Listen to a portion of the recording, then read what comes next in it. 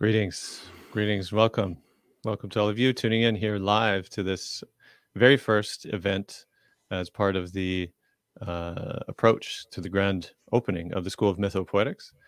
I am Ian McKenzie, and I'm joined here by my collaborator, co-founder, two-thirds of the co-founding team. Daniel is with us in the chat, but John Wolfstone, welcome to our conversation. Thank you, Ian. I am delighted here to kick this off, in a good way. And John and I were just sort of emergently remixing exactly where we're going to go, and I don't think we know exactly where we're going to go, which is part of the beauty of emergence. And the topic, of course, is on reclaiming initiation, rites of passage in the modern era. And there's a lot that we could cover in this 90 minutes or so. And first, I want to say again, welcome to all of you who are tuning in live. How it'll work is that you can leave your comments, actually, if you're tuning in on Facebook or YouTube. Leave your comments, and we'll see them on where we are. And we'll find ways either to bring in a sort of emergent way throughout the conversation, or we'll open up a bit more of a Q&A part where we can sort of more directly answer your questions. But feel free to leave a sort of running commentary as well for what stirs you, what stands out, what you're impacted by, because that also helps us understand what is landing in that way. Also, I wanted to name again that this is part of the first of 5 events that are being offered up in this lead up to the grand opening of the school on June 1st, 2022. Up next week is one of Europe's best and most incredible storytellers, one of my favorites, Jan Blake, who's joining us. That's next Wednesday, as well as a number of other events that are coming. So yeah, I'm excited and delighted, and to kick it off here with this first one is a treat. Last thing to mention before we sort of step into a more intentional opening is that while we're in this sort of pre-opening phase, there is special membership rates that we're inviting for you to become a founding member of the school, which offers a sort of definitely discounted a rate to join and to be part of this initial wave, this initial surge into the school. So if you're interested in that, check out schoolofmythopoetics.com. We'll paste a link, and you can check out all the details of what's going to go on in the school. This particular talk and all these others are meant to offer a taste of what we do in the school. And if you're stirred by that and you're drawn, then maybe the school is for you. Okay. Without further ado, I'm going to pass it over to John to help open us in a good way. Thank you, Ian. I'm just feeling my body, feeling my heart, maybe inviting others, take a moment to feel your body and ground in, to this vessel that we have. And as you do that, I really want to acknowledge the land that I'm on. I want to acknowledge that I am a settler on the stolen and unceded traditional homelands of the Cowichan and Wasanich First Nations here up in what is now known as Salt Spring Island, British Columbia, BC. And so much of this work of reclamating rites of passage in a modern era is been supported and anchored through the wisdom of First Nations folks from around the world. And I think coming back into a certain repair and reparation of what it is to be on stolen land is at the center of what this work is. And with that, I'd also want to light this candle and just say a prayer, acknowledging my own ancestors, the Eastern European, Ashkenazi, Jewish, Germanic, Norse, Celtic, and all of the others that are here backing me up, supporting this work, and just sending a prayer for this greater rite of passage that I feel we are in as a species, that all the forces, of the earthly and celestial planes can come in support us to do this integration work that is necessary to hopefully create a much more beautiful world.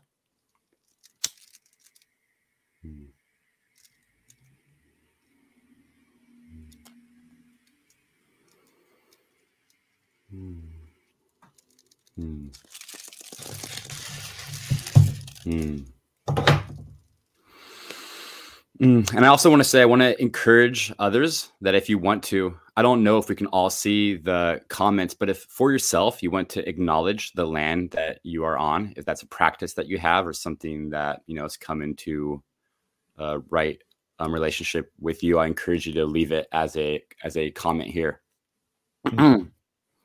And yeah, with that, Ian, I'm not sure if you want to prompt me a way to begin, or I can dive in. Yeah. Thanks for that, John. And just to say one, for the people that are listening, if they're all tuned in on YouTube, for example, they'll see each other's YouTube comments.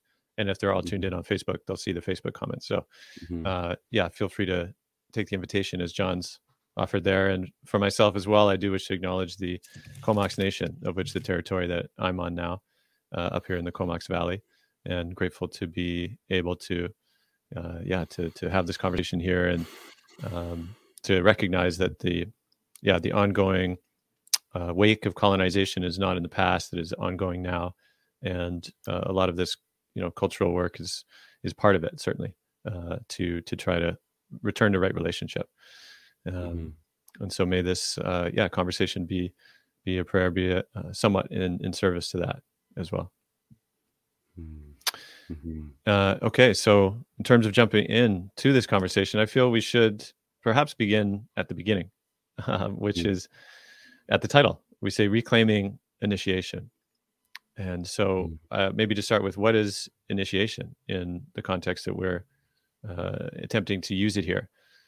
I think that would help support some of the framework of understanding, how we enter into this conversation with some degree of perhaps a shared understanding, right? First, because it could mean different things to different people. Yeah, thank you, Ian. Yeah, I mean, maybe to speak about adulthood initiation is to also speak about rites of passage, like what I mean by that term. And this is something that's been for me a point of study and experience for years. And what I want to say, which was also spoken in the title to this talk, that rites of passage were at the center of every indigenous and ancestrally connected culture on planet Earth. And in many ways were one of the main cultural facets that kept that culture generative and intact and healthy and in service to life. And in the broadest sense, a rite of passage is a cultural response to the necessity to help human beings transition psychologically, emotionally, spiritually, and then also culturally from one life stage to another. So if you want to think about it, there's actually a really simple wheel of at one end, there's birth, which is its first rite of passage into this world. Down at the bottom, there is a rite of passage, which, most of us are vaguely, somewhat aware of, because something biologically happens pretty strong at this time, which is the adolescent rite of passage, where puberty sets in, and for women, moon time sets in. Going up here, there is the adulthood initiation rite of passage, which is between adolescence and adulthood. And this is the one that I'm going to speak about in more focus. And then there's one up top between adulthood and elderhood, coming back to the start of death, which is, of course, the great mystery rite of passage that we're all headed towards. So within that initiation, which is a big word, in the way that I understand it and speak to it, is really about this adulthood initiation rite of passage, which is so important because not just for most of us personally, but really what I see is us kind of right now in a globalized mass world. This is the rite of passage that we are, like, as a species, stuck at.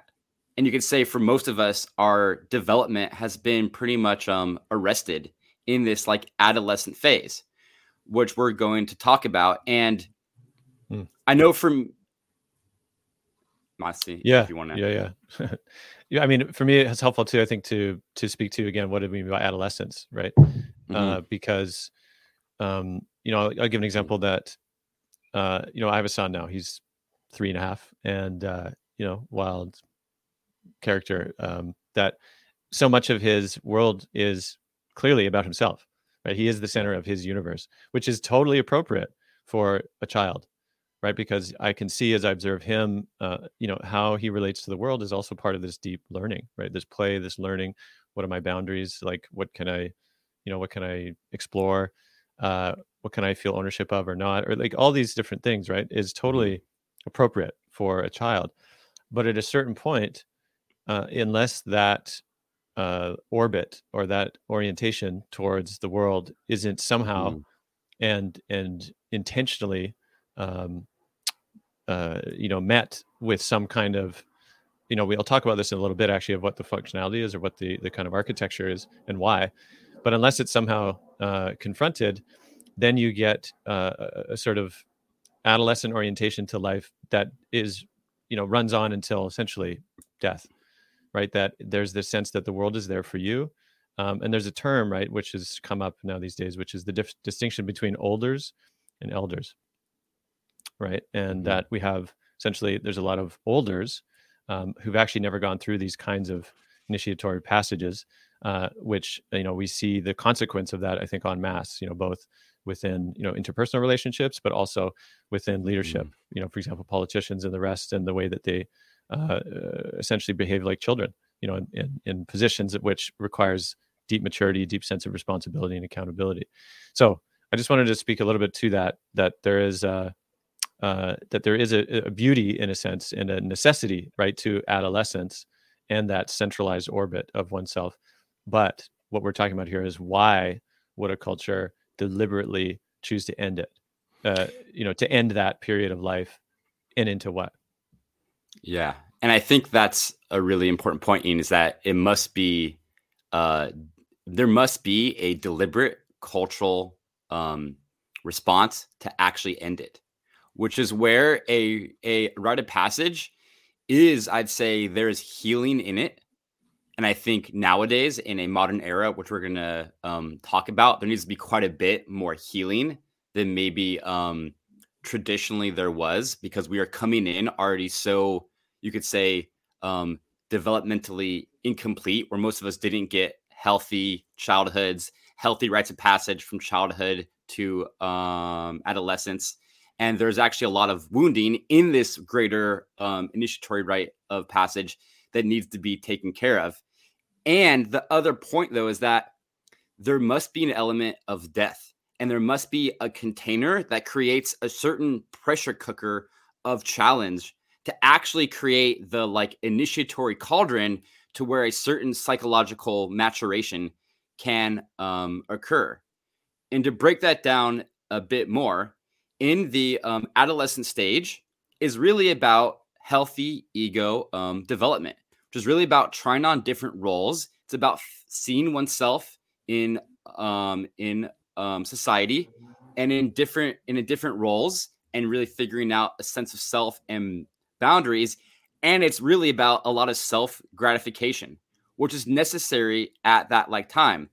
But in a healthy culture, there needs to be this initiatory rite of passage where the adolescent self can functionally die. And I think of this often like a caterpillar going into a chrysalis that pretty much functionally dies and dissolves, so that a higher dimensional being can emerge, which as a adult, in the way that we are speaking about it, it is where they no longer just see themselves as a separate self, but they see themselves as a interdependent self, where self is also other. And in that sense, they can step into a cosmology where they are truly in service into a life.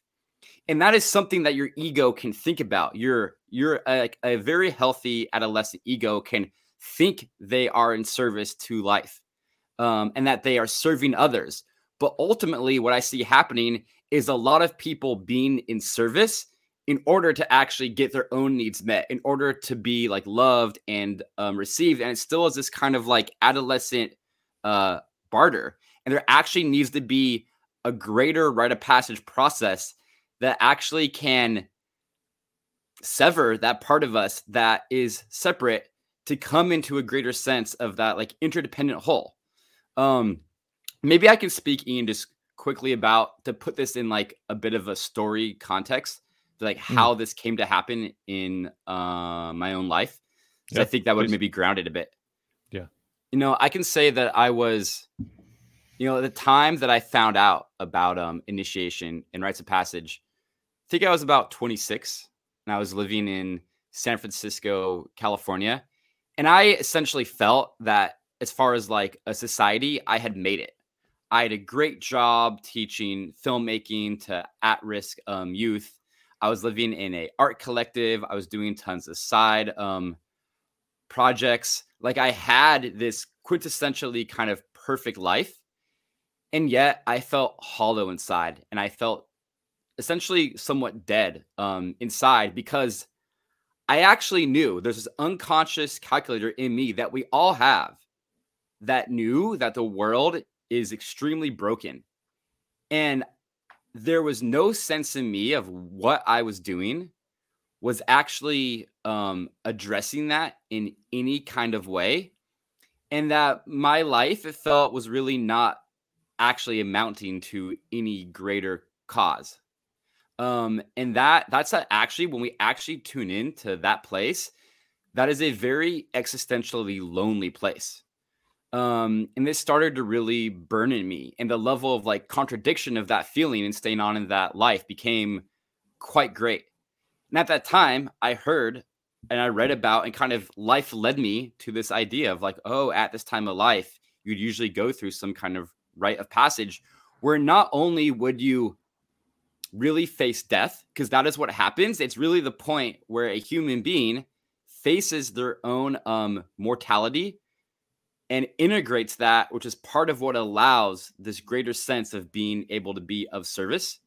And it's also through entering this liminal underworld, because going into that place of facing death necessarily puts one on a journey into a sort of underworld where one has to come to face with one's wounds and one's shadows, both personally and collectively. And the lack of us facing those shadows and wounds on a collective level is why we continue to have this very destructive mass cultural world that we have.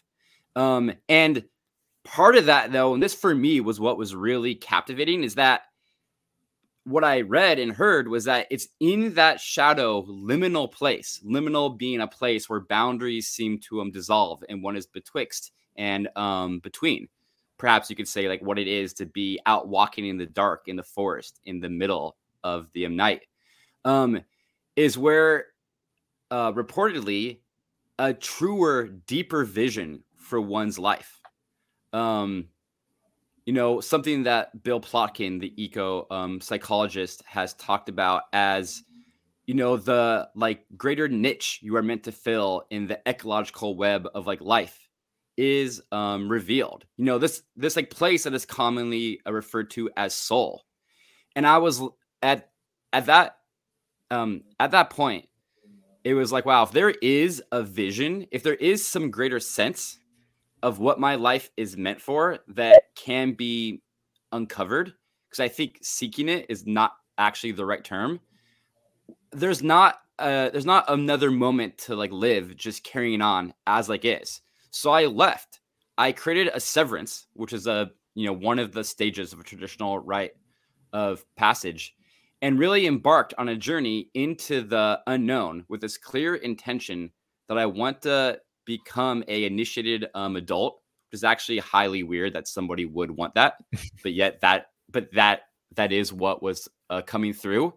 And what I thought would be like a year-long journey became nearly a decade of quite amazing coming into contact with both my wounds, personally and collectively, but also a contact with the mystery and a certain relationship with the uncertainty of like life, where continually again and again I got peeled and stripped layer after layer of having to form a relationship with, some people call a higher power. I call the great mystery, the spiritual ecology of like life, to where there's really a partnership where no longer I could find safety through attempting to egoically control and map out my life, which is really where we are at as a mass culture. But I had to actually surrender into a partnership. It's not just complete letting go, but a partnership with mystery that is, for me, what the hallmark of being a initiated adult is. It is that capacity to know that true power comes from something greater through oneself. And it's that relationship that, for me, is the nature of prayer and ceremony and ritual, which is so much of how my life is navigated now and what's led me, and I think you also, to be here in the creation of the school. Mm. Thanks, John. Yeah, I want to highlight a couple of pieces there. One is that there's a certain necessity of having an intentional confrontation, encounter, meeting with death, right? And that's something that's some of a classic element of initiation that I think is helpful, because I think we could unpack that a little more. Why is that so alchemical in some ways? And the second thing is that it can take time, and it does take time, as in that this idea can often be sort of in this personal growth, quick fix kind of culture, that it's head to the weekend workshop and then boom, you're done, you're initiated, you come back. Yes. Which is again, can have its place, absolutely. And at the same time, the danger of that, right, is that you don't realize that it's very much it's more like an orientation that is constantly a discipline, I think, right? Yes.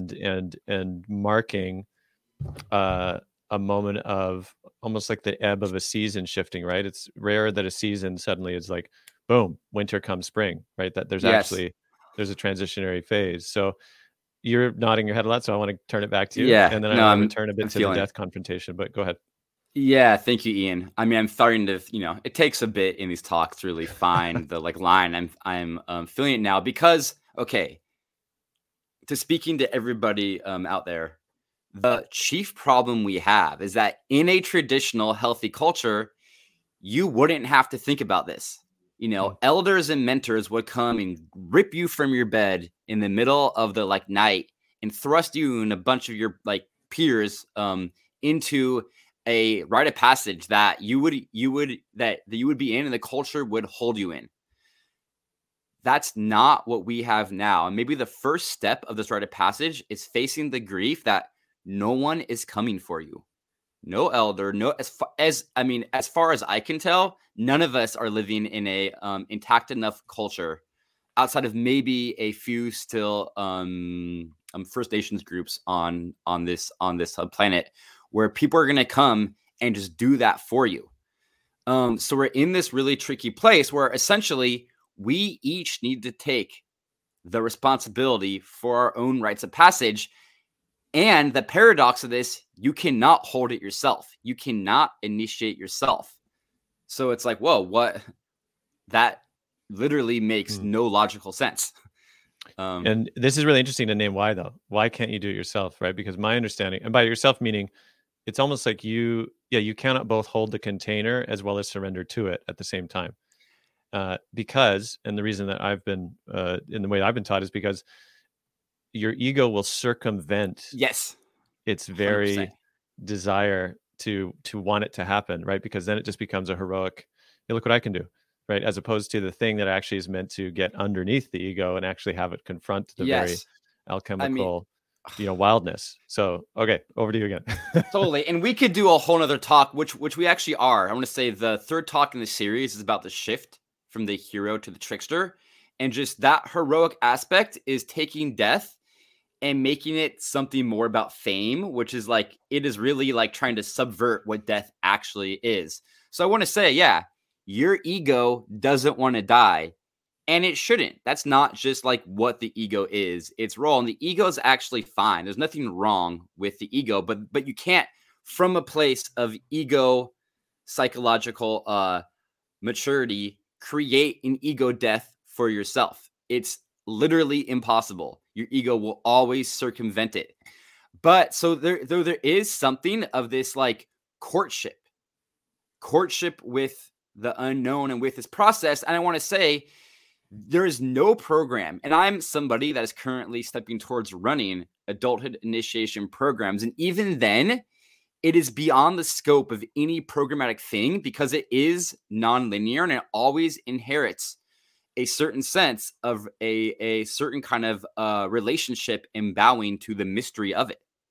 And in that sense, I want to say it's really about creating a cultural context around oneself. So you become like generating a cultural context around oneself. You could say like a ecological web, where I often use the like metaphor of like planting a cultural garden that eventually can hold you enough to where you can really let go. So it kind of builds step by step. And I also want to say, this is something I say kind of to my clients a lot, and this is going to sound perhaps controversial, but yet I'm going to say it. Modern therapy doesn't work if it does nothing to change the cultural context you are in, because part of the brokenness that we are all dealing with and going to therapy for is due to having been born and raised and developed and hurt in a broken cultural context. And yeah, I'd say that therapy is a pretty key element for most people in their healing journey and in their greater initiatory process. It just cannot be the only thing. So in that, some like steps that I want to really claim are just like, so what does this mean? How do you approach this? One of the first things I do with people that I work with, and I tell to anybody, is you need to begin to court what I call anchors, but you could say are both a amalgamation of mentors and elders. But they essentially are usually people that are older than you that you can tell are a bit culturally farther on the path. And there's this way of courting a relationship. And this, to me, it's like, it's so basic and so inherent in traditional culture, but it's pretty actually like out there for most of us that were raised in a modern mass culture, where we also were forced to go to school with people exactly our like age, and this like prison of being, like being competitive and being a prison of peers, is where you are courting a relationship where you are actually creating a some kind of container where you're being like, hey, I see you as a mentor, which means I'm willing to default some sense of power and some sense of holding to you. Not that I'm giving away all of my power to like you to tell me how to like live my life, or that I think that you are like always right. And again, that's a fine line that one develops, but you need to become held by people that can actually hold you, that you trust, can give you feedback and track you and catch your story and really hold you, so you can in some ways be safe enough to let go more and like more. So that's, I say, one of the first steps is really slowly over time courting these people that can hold you. So already there's a cultural context being built for you to step deeper into this journey with.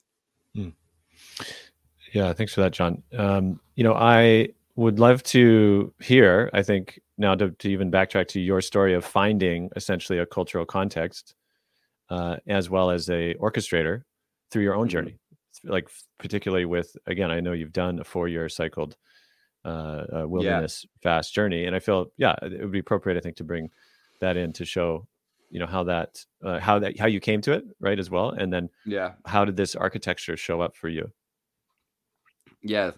Thank you. I want to say that how my journey came to be, when I severed, which is essentially meaning that I quit my like stable job, and I said I was essentially going traveling, and I had some like leads, and I wasn't going to stop until this process happened. I'm sure most of you on this call can relate to moments in your life where you felt synchronicity and you felt guided. And for like me, this was a conscious stepping back towards that I'm willing to be guided by synchronicity, by life. And at some level, what unfolded the entire time was there were certain measures of synchronicity. And then as I started to grow and heal and integrate, it just became my own intuitive guidance that led me more and more. And it was about finding a series of containers that essentially could hold me. So certainly one of the biggest containers became, I got led to a traditional Lakota, but it's a little bit more complex than even that because the man running it was actually indigenous Peruvian. But I was led to a spiritual community of people that were participating in traditional Lakota ceremony in a very clear, good way, with a very clear lineage from like Lakota medicine people and elders, and all being blessed through the way where I got pulled towards doing a cycle of what in that culture, in the Lakota culture, part of their adulthood initiation rite of passage is people doing 4 years in a row of vision questing, which we often call vision fasting or wilderness vigils, which for me, in my case, in that culture, is 4 days, 4 nights, no food, no water, being completely alone in the wilderness with just 2 blankets.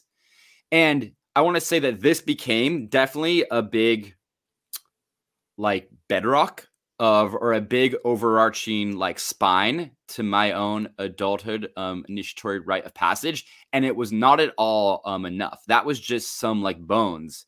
And a lot had to be woven into that, especially through my own ancestries and reclamating with my own ancestries. So I want to say like this was huge, and I can talk a bit more about what that like was, but also to speak to, I think for everybody seeking to reclamate rites of passage, the only way you can really do that and make it your own and not be just appropriating or borrowing is to have it be somewhat reclamated with you grappling with the loss and then reconnection to your own ancestral lineages, because there is wisdom of this in each of your ancestral cultures. I don't care how white you are, which is commonly, the people that are most disconnected, people that look like me and Ian, but not always. I don't want to make that claim like overall, but that there is ancestral wisdom still in your bones,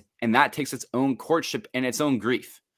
I also feel the pull towards grief as one of the like streams, but I'm curious, if Ian, you have a sense of where I should take it. Yeah, I mean, I want to, maybe you could speak too about the specific architecture of a 4-year cycle.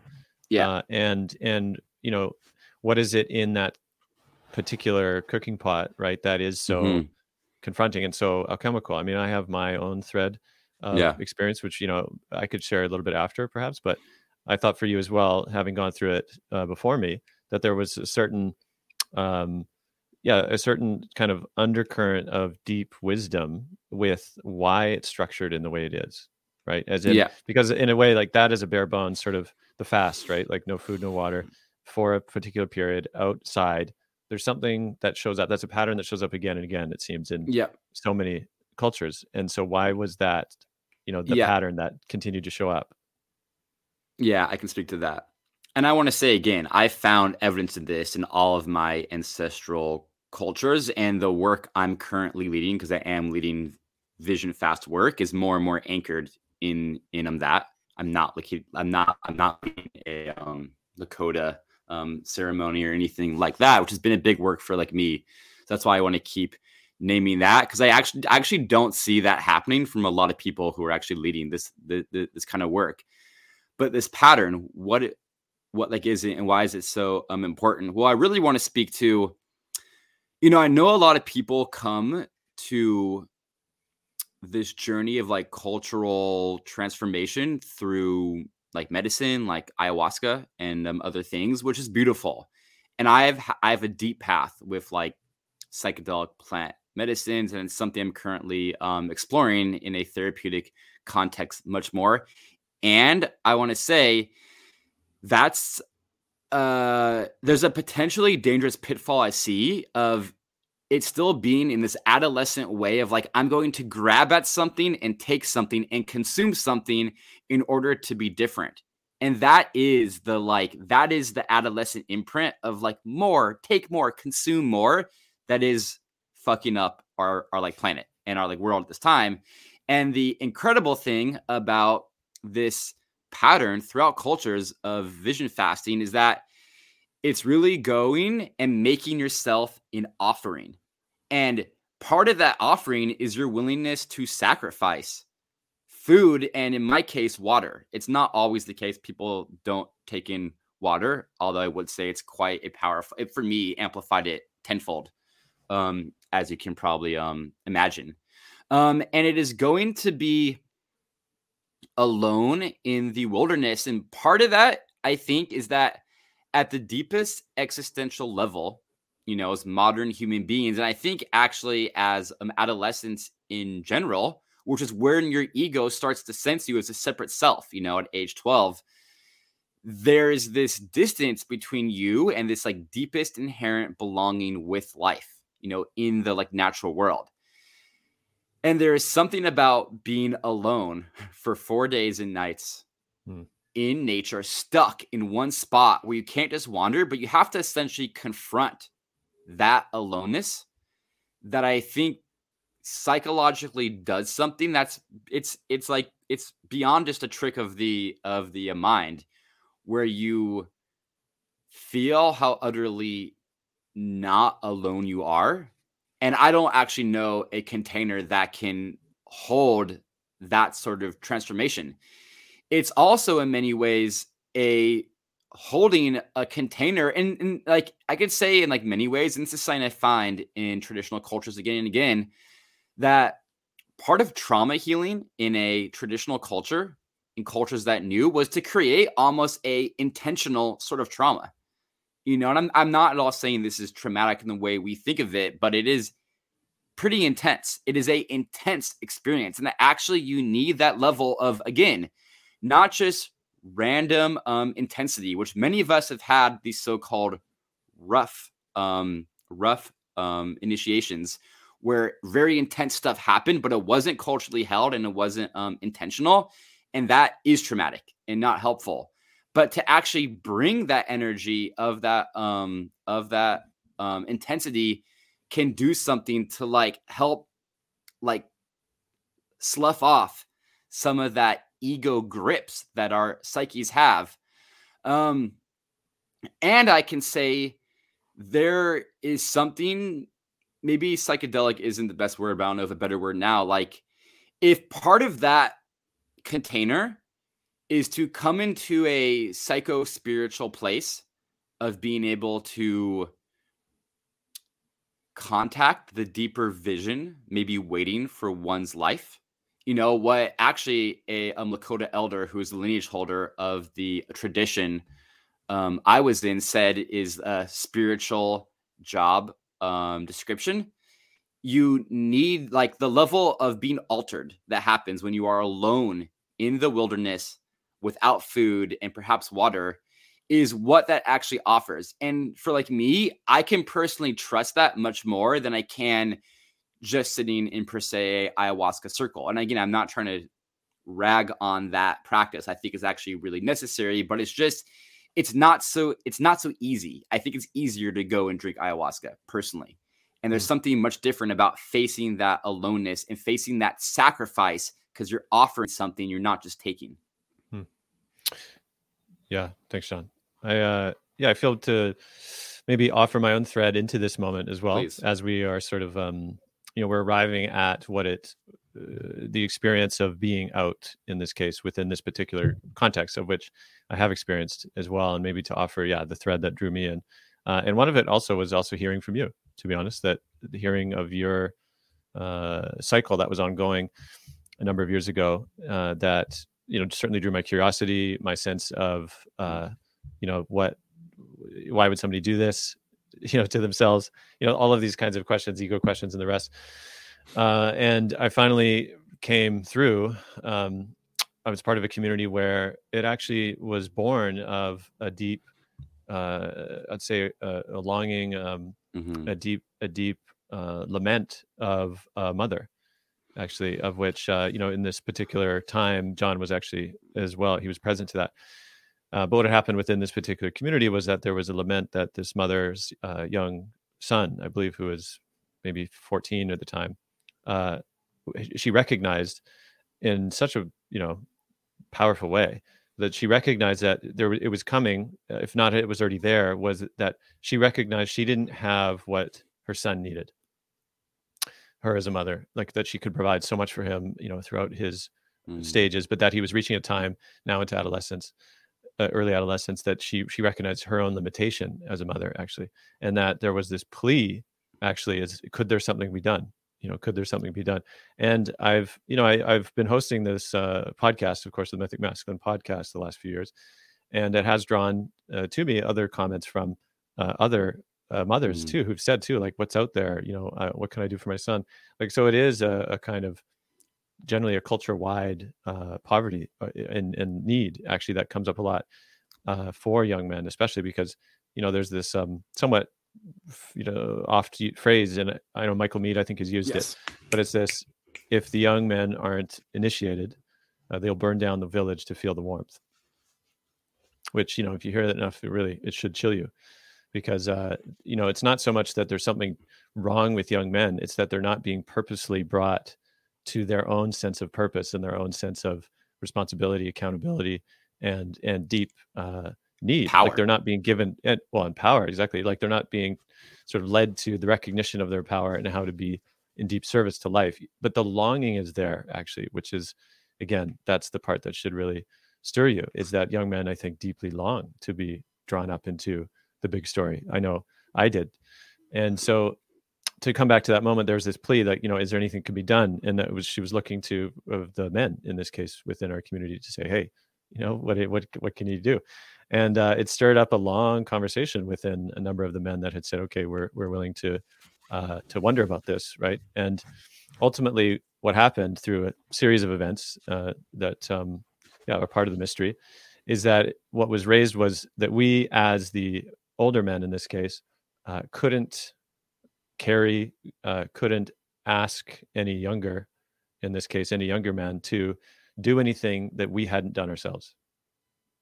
Right? That's it. There is that wouldn't be, it wouldn't be appropriate, or wouldn't be in integrity. It wouldn't be, we couldn't rightly say, okay, hold this thing and you go out, when I personally, I had never done it either as well. And so that kicked off the necessary recognition that, it was something that these men, that we opted to say yes. And I'll say, absolutely, so much of me said, I don't want to do this.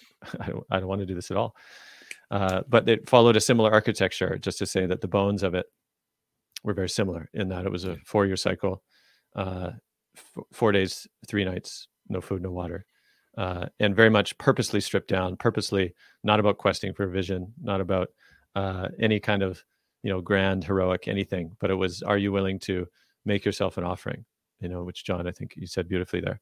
And Yes. I'll say, for my own time out there, that one, it was the hardest thing I've ever done. Every time is the hardest thing I've ever done, which is surprising. You'd think, well, you're just sitting out, and how can it be so hard? But it was the hardest, absolutely. And part of that difficulty, of course, was this confrontation, just this ongoing confrontation. You cannot leave. You cannot leave. And it's just you, and it's just you again.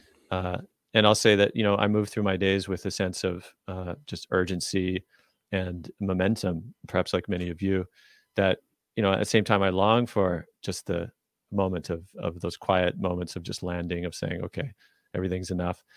And somehow I can't seem to find it in my days. And then during these times, this 4-year cycle, being out there, I'll say all I had was time. And Yeah. it was terrifying. Mm. That's the part that I recognize. And it was terrifying because suddenly I had what I, wanted. And the ego, as I recognize it, the ego just went haywire, right? Because it was like, no, I don't want this. I don't want this. And something, again, about that, like, closed loop system provided a kind of short circuiting, which, again, I don't say I've arrived anywhere. I don't say I'm mature or anything. I just say that, but I managed my way through something that, at least makes me qualified to just maybe share some of how it was out there, and how I'm tracking again the changes, right, and how perhaps the usefulness may take a long time to show up again, to say that these things aren't one and done or even four and done, right, but that there's something mysterious that is set in motion, and that's what I want to speak to. Right. And I mean, there's so much Ian that brings up. I'm just laughing because I'm like, yeah, in some ways, I feel like this rite of passage, what it really grants you is the capacity just to be honest and Mm, humble about, like, I'm not really anywhere. And in some ways, that's because this is the reclamation of initiation and rites of passage and village is a generational work. And mm, that for me, when I was 20, 27, 28, once I started this journey, I was like, let's build probably many of us, let's build the village. This is the path. And one, after many attempts, many with Ian, which were all great learnings, which didn't lead though to the village of our dreams, it really clicked in me that rites of passage, reclamating rites of passage, are the bedrock backbone pathway to reclamating village. Because what Ian's saying, that's a cultural village making moment when a mother is pleading in grief and tears for something to be done for her son, that activates the men, that activates the elders. And I've seen that. I just did a consultation for a single mother whose husband had actually passed away, about something being done for her son. And of course, it came to a group of men around this family getting together, and all of a sudden it's activating them, and then it's activating elders, and this generational chain, something starts happening, which is building village as a side effect. Because village was never something any indigenous person, I think, set out to go build. It was a side effect of how culture was.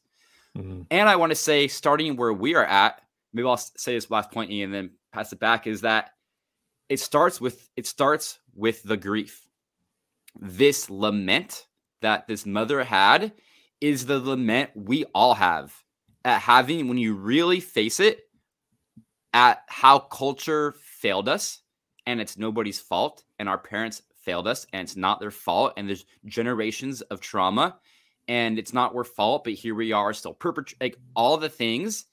It's facing that grief, I'd say, is the first honest step. And they often say that adulthood initiation is crossing the river of grief, and it's mm, crossing that grief of death, really, that everything you love will die, that you will die. Everybody you ever loved is going to leave you. It's touching this grief, and it's that grief, because we don't know how. Even still, with all of our work, and I'd say that this school we're building is a damned good attempt to provide some sense of containership for people to have more support in holding and guidance. And still, we don't know. And still, we are humbly praying in our grief cry to the ancestors, help us. And I want to say, anybody here, there's one thing I can task you with or invite you towards, after this, would be for me to take a bit of ash, which I've been trained in as a very simple, clear offering to the ancestors. Go outside, address your ancestors, even if you never have, and just feel that lack of connection and the not knowing, and be like, ancestors, I don't know how the path forward is, but there needs to be some kind of path. Please help me. And let go of the ash. That for mm, me, that is enough. That step done authentically will lead to all the rest. And mm, that's what's beautiful. And here we are, then able to share and exchange, and the journey goes. mm. Thanks, John. If you're tapping it, tapping the well. Yeah, I want to loop back to one key aspect too, which is this confrontation with death again, but also in the context of the wilderness, right? Mm-hmm. And I've been just really privileged to be around a teacher named Stephen Jenkinson for a number of years now, since 2012. And one of the things he said around, what is the wild in this case? And he says, well, the wild it's not you. It's essentially, it's not the human, because the humans make human beings. The wild doesn't make human beings. But there's something about that confrontation that is part of that alchemy, right? And I'll say, the part is being out there within that particular, cooking pot, being outside, is that, at least for me, this attunement, this deep attunement to the slowing down, to the rhythm of the place, is so just stirring, because in my experience as well, starting to recognize just the rhythms that I walk by all the time, right? In this case, I just I'm not even attuned. And I think most modern people, again, like they're moving too fast for the wild to even see them, right? And I'll say that by being attuned in some ways, even just for a moment, right, to this bigger story, alongside this confrontation with death, not saying that it is as spectacular as it might have been if I was 14, right? That there is something lost, like there's something that cannot be Yes. recovered because it didn't happen for me, right, when I was 14, when Yes. it may have absolutely seemed like this may be it, right? Whereas for here, or for the times when I'm in my late 30s, that it certainly there's this, wow, this is difficult, and it was still the hardest thing I've ever done. But there's some sense that by being introduced to the bigger story, particularly around that time, one recognizes, like, oh, I'm not the center of the universe, right? But the flip side of that is, but that doesn't mean you're nobody, Yeah. right? And Like that's the kind of reorientation.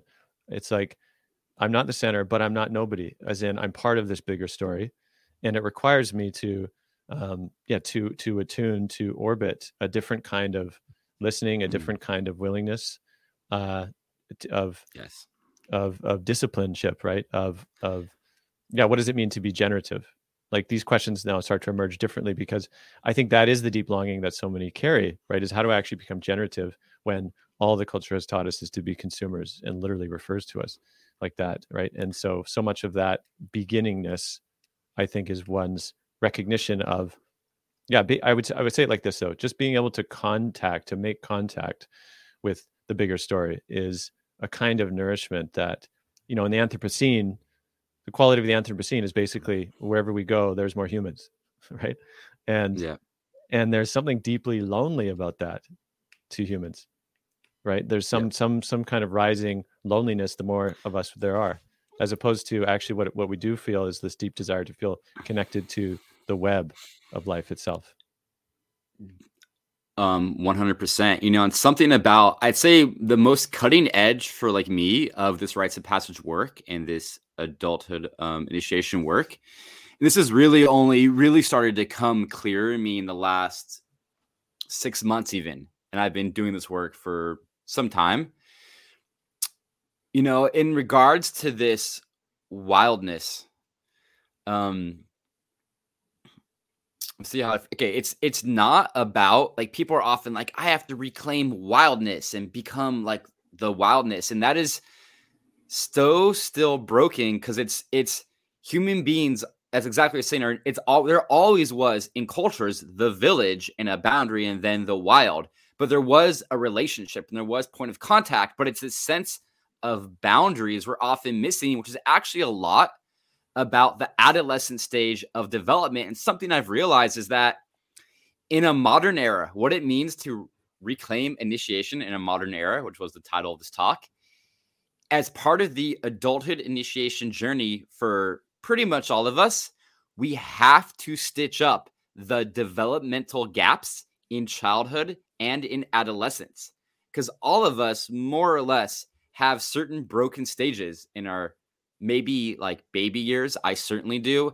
And like middle childhood and adolescent stages, because if not, what happens, and I also see this happen in village building, it becomes this weird, like, another form of codependent merging. I'm just going to merge with the wild. I'm just going to merge with the village. And it's like, no, there's actually a stage of, like, you as a child are dependent. You have to then move into like independence, which is kind of what the adolescent stage is teaching you, how to be independent. And that's great. But then our culture stops there. But most people never truly get independent, because they are still in so many ways dependent, because they didn't go through the full steps. And that's what has to be faced. And then comes interdependence. So I just want to say that there is a lot of work for most people to do around repairing certain senses of like boundary violations, which is where like going to therapy is a part of this greater rite of passage. And that's for me where the highest level can like why it has to be beyond like you cannot just go do one vision fast, which I want to say doing I've done 7 now, like at least I'm a few is like to really have it kind of take. And then beyond that, there's actually a container which is even greater than that I found that people like need, that I think is then why you court elders and mentors to hold of a greater initiatory journey. And in that, not the most, but a really key part, which we really get stuck, is that the journey ends when you are confirmed and blessed by that cultural context around you. It's not for me to come back from a vision fast and be like, I am now initiated. Again, I can't do that. I cannot confirm that upon myself. I actually need others that I trust that are older and wiser than like me, which, yes, there's a lot of grief here as we live in a poverty of there being a ready amount of those people. But perhaps they get activated by the willingness to ask this of like them. But I need those mentors and elders to in some ways confirm me and say, we see you differently now. You are no longer the John that you like were, and we now hold you to different expectations. And we see you in different ways, and we also see your like gift. And many times, maybe it's not about you finding your like vision, but the culture and the elders, when you come back, like seeing it, which they've already seen it because it's born of your like wounds anyways. And so much of this journey, I want to say, is a deep exploration of how you received the exact wounding you need to activate the gift you are meant to give on this planet, which forces you to get out of any like victim consciousness about your wounding.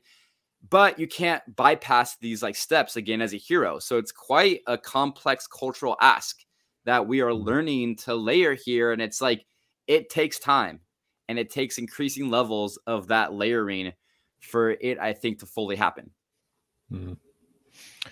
Thanks, Sean.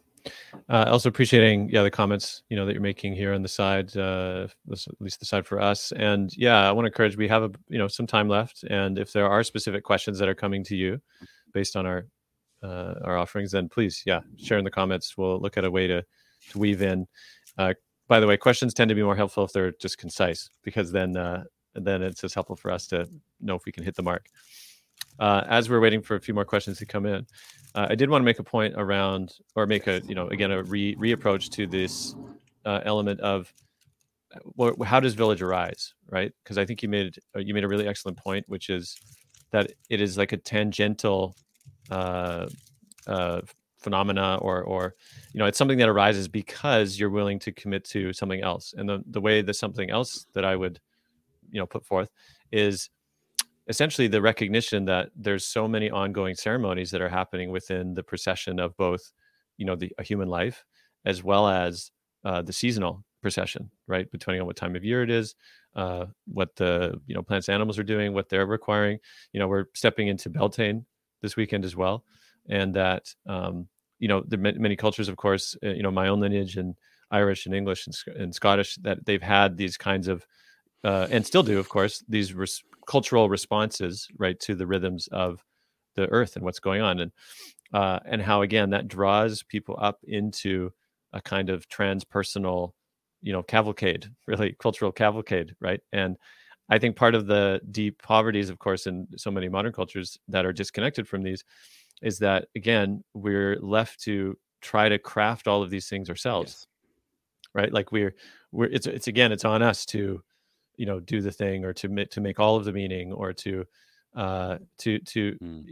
find ourselves fully, and this and that. And the older intelligence was that this would just be happening because you were committed to these other things. And I think the from births to fatherhood, right, that I participated now in a few fatherhood rites of passage, again, because recognizing that there's a certain threshold that happens for a man to step truly into fatherhood, and the necessity actually to be held, right, and to be in its own cooking pot again, right, that all of these processions, a walkout ceremony for a young one, Of course, wedding seems to be the most possible, recognizable in, at least in most modern cultures. I know in Jewish, there's the bar mitzvah, of course, but again, they sort of have their kind of echoes, right, of these deeper rituals that also. Maybe I'll say this though, is that my understanding of what makes a real ritual is that there's a possibility of failure, right? That Bingo. there's a possibility that actually it won't. But the reason for that, of course, is because then there's something at stake, right? Rather than just kind of going through the motions of something, because unless there's the willingness to kind of partner with the divine, or I might say partner with the emergent moment, so that the divine can get in the room. Otherwise, you're kind of, again, you're keeping the mystery out and just trying to, keep it on the rails, which is understandable. So again, these are qualities that are sort of required, and the orientation that is required to, and essentially center the reckoning and the tending of these processional moments and all of these rites of passage, versus, of course, in the modern era, so much of it is, earn money, consume, like, as in the orbits are completely different. And it's a big reason why I think there's so much disconnection, so much loneliness, and so much desire to actually be part of something bigger. Yeah. Exactly, Ian. Yeah, I really appreciate naming those pieces, because it is. I feel like village and rites of passage are so intertwined, and the longing for one necessitates the other. Also, linking this to some of the questions I see coming up, I want to speak to about ritual intelligence. I want to speak about for me, what I see is the integration of the masculine and feminine. And I think I can speak well to like that, and just how gender enters this conversation. In traditional cultures, often these rites of passage, not in every culture, but were gendered activities. And I think what I've understood is that in many ways, like for me in a male body, the rite of passage, and again, I'm somebody that also is cisgendered, that identifies as being male, that the initiatory process is a big journey into the underworld, which is often, this is actually a concept from Carl Jung, as the like anima is actually like integrating my feminine psychological aspect. And in so many ways, to step into adulthood as a male in a more healthy culture is to come into integration and relationship with my feminine, so that I'm no longer sourcing that outside, which is what, toxic masculinity does. It both like suppresses this part and shames it, and then seeks it outside. And that capacity for this beauty, and really for me, it's like every human being, regardless of, I'd say, their body or expression, maybe it's better to say yin yang, this initiatory moment is that capacity for an integration of this like polarized energies that create a true generative creative power of life. And I want to say we're in a cultural moment of really smashing beyond gender, but it's something both. It's like honoring it, and it's also moving beyond it. I think that's a unique cultural moment we are in 2022, that we are all at the cutting edge of exploring. Mm-hmm. Per Ian's point, in that, as somebody in a male body, this idea of the ceremony having the possibility to fail, for me, it was important that I was in a certain ritual context where I actually felt like I could die. Not drinking water for 4 days, I had to actually face death. I think, again, there's no blanket statements that can be made here, but I think for people in male bodies, there is a different importance in that, because in traditional cultures, women already have that, or female body people have that in childbirth. The very real possibility of facing death, and the wild pain and giving of self in this certain kind of way that male body folks don't have. I want to say, I think it's completely essential that people have mentors and elders that are of all genders, and hopefully also in this day and age, some people that are non-gendered or on the spectrum of more than just a single gender. And that it's really learning this diversity, this capacity for diversity. But again, it's a certain capacity that is like, it can name distinctions, but it's still inclusive. And what I've learned personally in this journey, I've come in a lot of contact, I'll also say, with my own queerness and my own sense of femininity, which has allowed actually a certain anchoring for very traditional masculine parts of me to also become more healthily developed.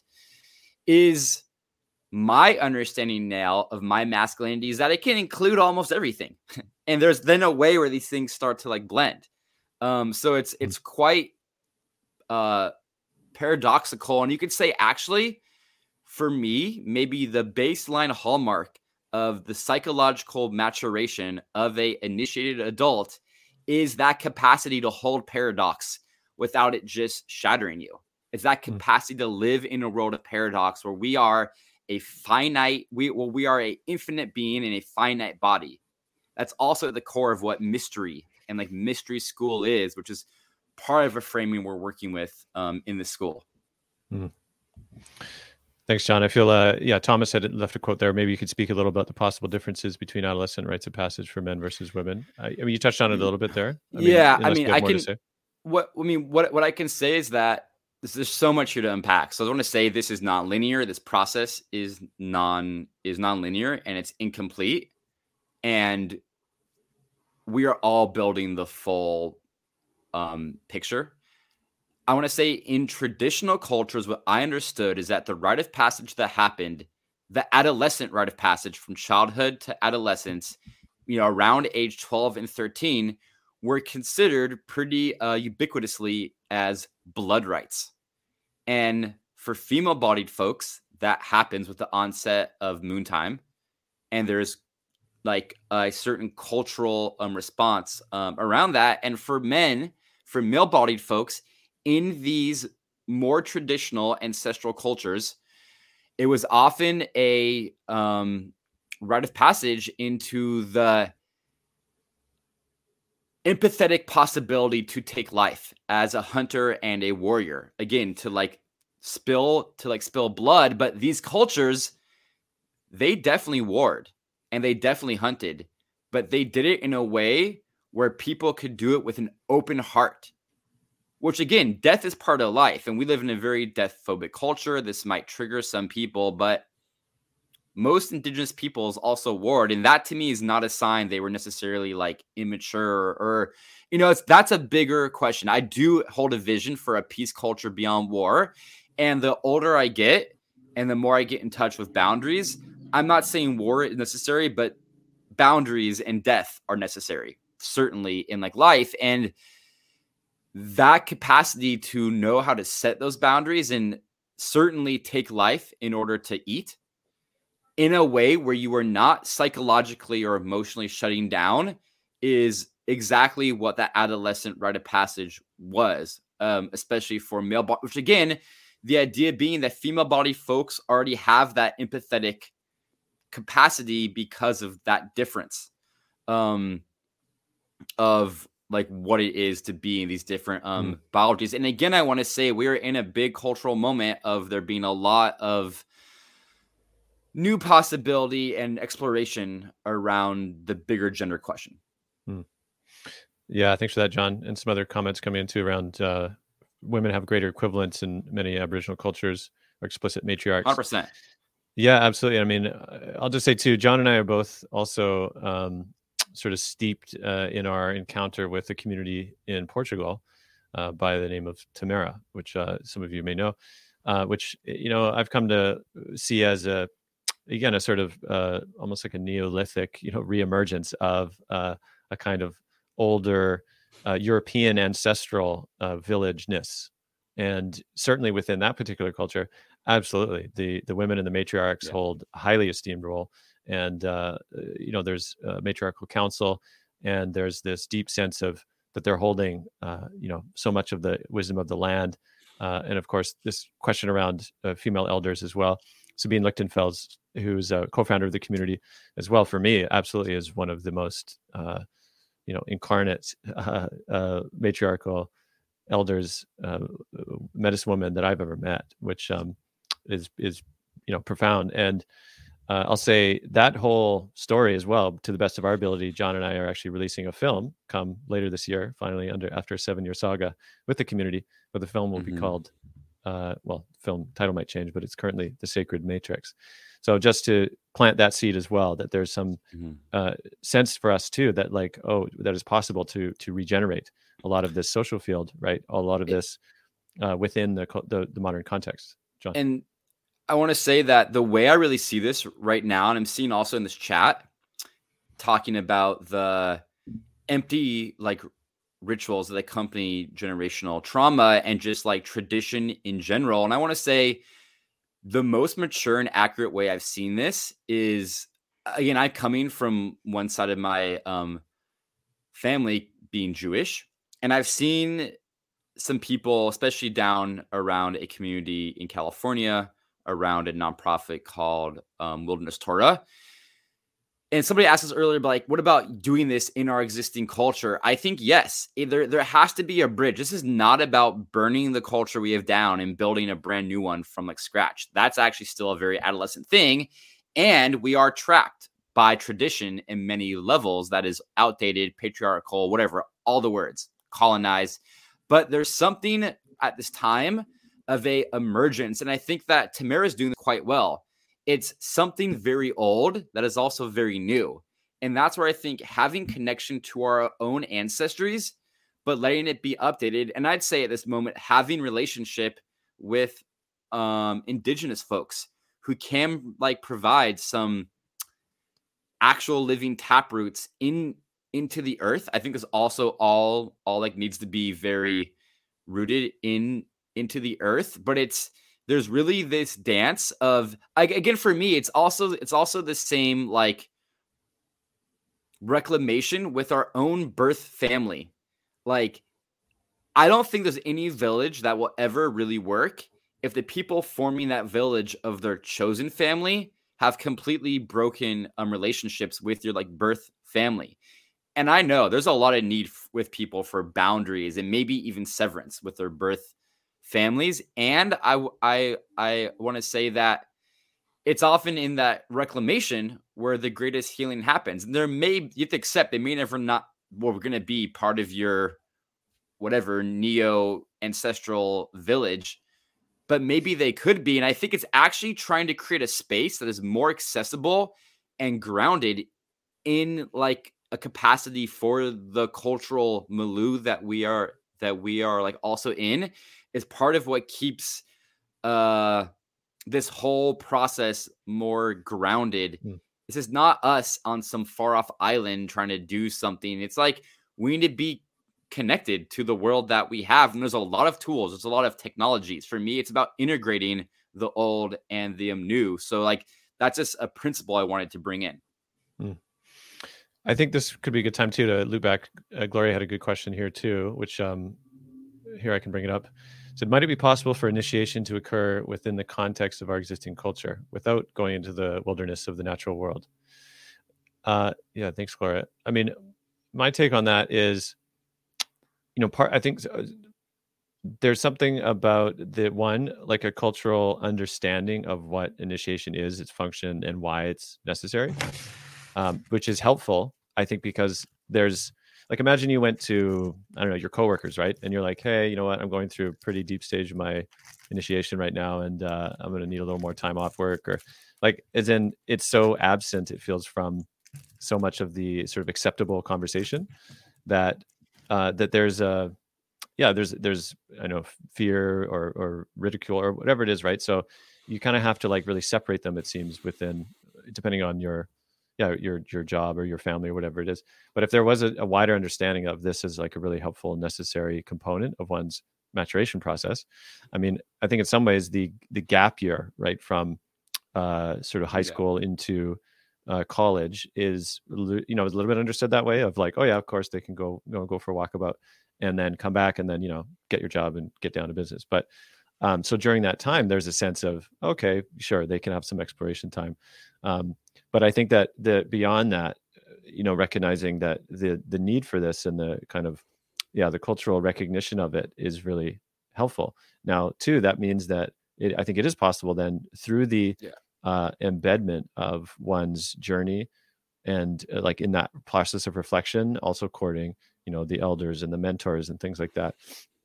The one doesn't necessarily have to, again, go out to the wilderness, for extended periods of time, necessarily, because this journey of soul initiation can take many forms and it often takes many years, and it kind of has periods of intensity and then periods of just, sort of ebbs and wondering if anything's happening at all. So I don't know if that helps a little bit, Gloria, in the sense of, it's not to fetishize, let's say, a particular need for it to look a certain way. Although, again, that alchemical pattern of that container of being outside in the wild does have a certain ongoing recognition of usefulness, certainly within this process. Yeah, and I want to say that, I mean, that's an excellent question. And again, it speaks to the paradoxical nature of this, because in some ways I think like I'm trying to how to say this in like a humble way, which is always a funny way to start a thing. Um, the idea of like us existing outside of the mass culture we are like in it's not actually possible. Like we are still existing within, like people that think they're outside of capitalism or outside of patriarchy, these things, it's like we're still in it and we're also creating new containers. So it's that capacity to kind of just recognize it's kind of the same way of like whether you recognize your ancestors or like not, you're not outside the stream of ancestors. And it's like up to you then, can you actually acknowledge and build a relationship and acknowledge, you probably got to change some patterns in your like ancestry and form some new imprints, and some new like pathways in the world. And I want to say for me, what it brings up is that there is this thing I understand of becoming a cultural generator, even if you're within an existing healthy culture, where at some point you have to come to the place of like, you've like done the work for like years and you come to the point of like, this is impossible. I must proceed anyways, being of service, even if my own initiation will be forever incomplete. And this is actually, I love something that Sophie Strand says, who's somebody that Ian's interviewed, I've interviewed. She's a friend, where one of her,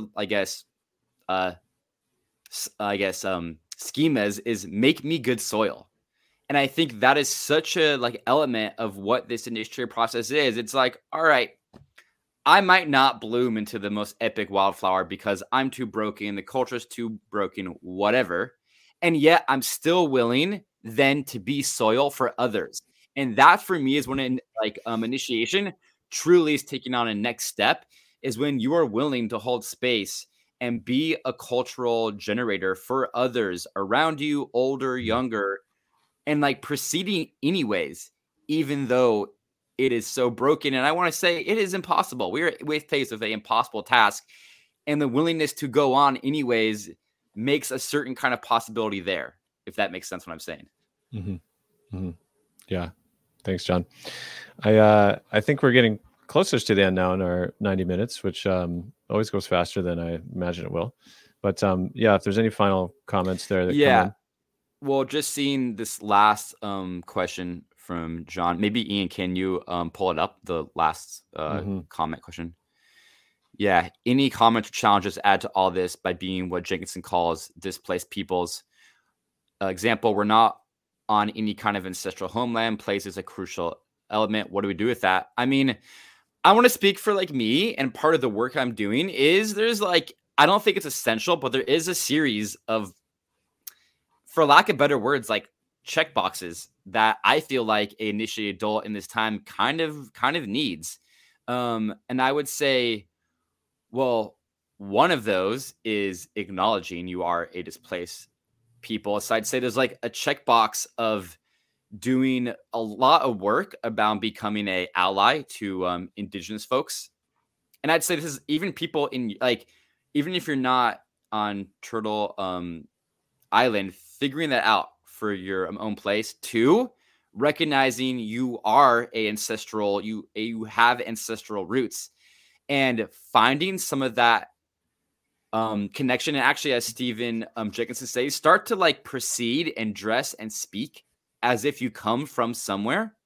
And for like me, that involved doing quite a few ancestral pilgrimages to, I know Ian has also done this. And for me, it's like at this point in time, I don't think it has to happen for everybody, but I'd say was a pretty crucial step for like me of this journey of getting to touch those lands that my people came from. And again, you like go there and you also recognize that there was a homeland before that homeland and a homeland before that, all of us going back to Africa, except for maybe people that have been. And again, I think indigenous folks really feel like and claim they come from one place forever.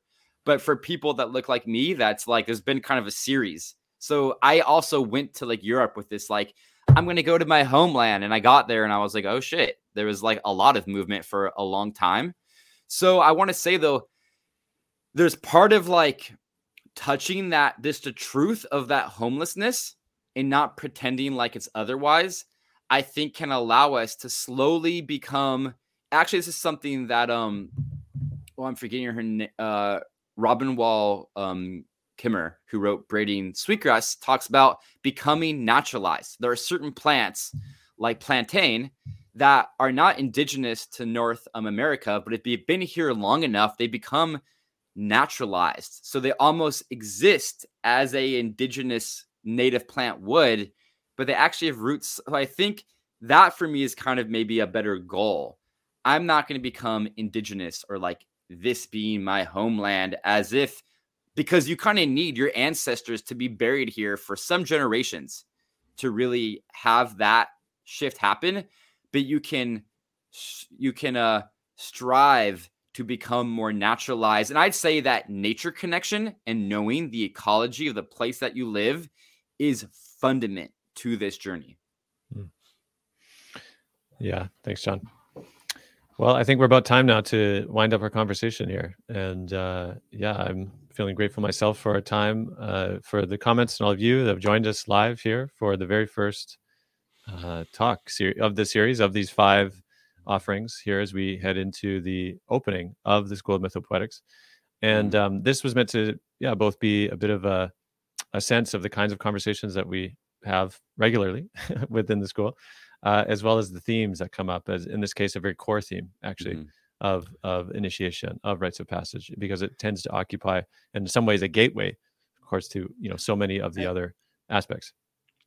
Yeah, I think I want to say to that is that the School of Mythopoetics, which we didn't speak right now to Mythopoetics much, but there's a reason we are calling it that is meant to be one part of a container for people to be in their own initiatory process. And we are there to create a cultural web in this amazing way that we have with these technologies that we have. Again, not that you can do your initiation fully there, but we can provide guidance and containership and part of this emergent feel where we are being a school, but it's going to be a bit less linear than I'd say the traditional schooling that many of us grew up in. And we want to be co-holding these spaces for each other, to be doing these journeys and coming back and being questioned and mentored and challenged and also caught in our experiences and reflected and witnessed. So I really invite people to check it out, to check out the other events, which are going to be amazing. We're having over this next month, and just to reach out.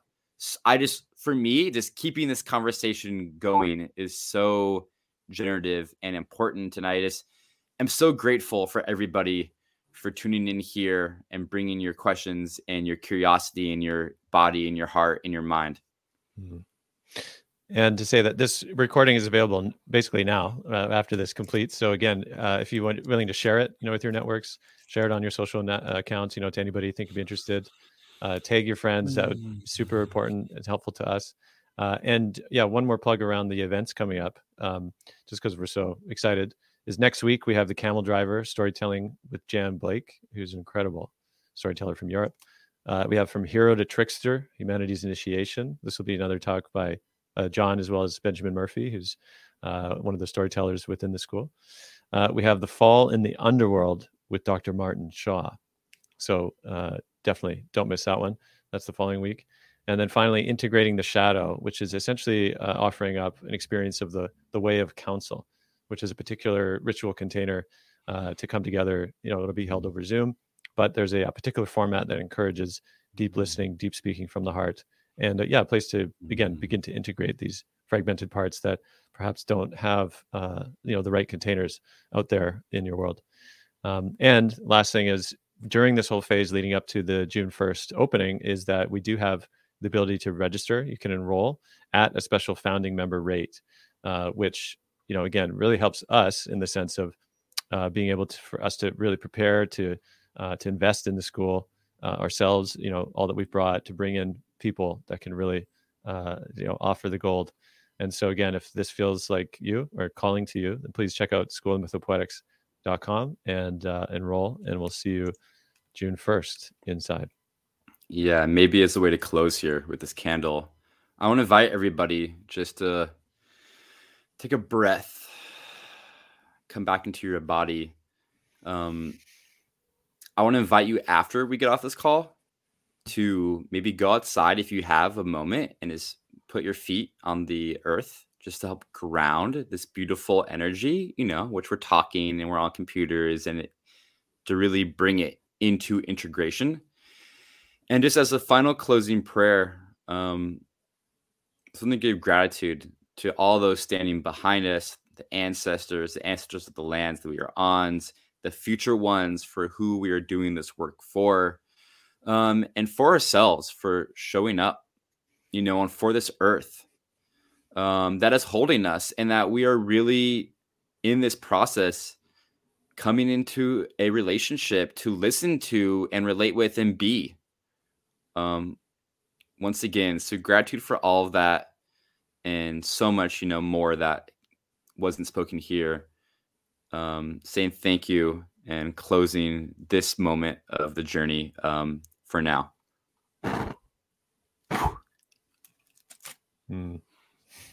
Beautiful. To be continued.